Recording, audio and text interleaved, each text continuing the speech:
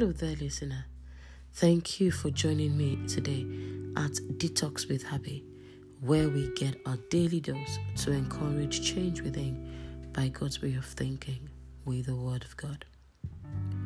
Today's encouraging verse is from 2 Corinthians chapter 3, verse 5.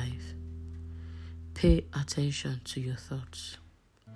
Pay attention to the thoughts you allow to stay in your mind today. There are times feelings and thoughts of inadequacy come to mind.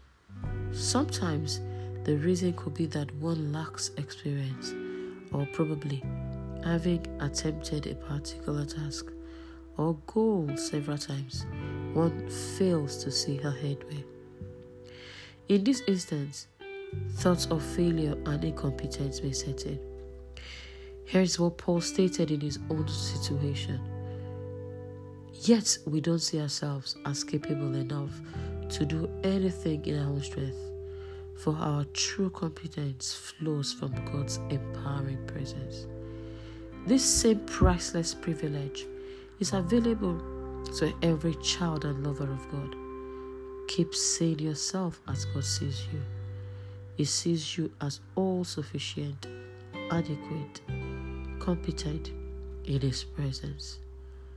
Remember, pay attention to your thoughts.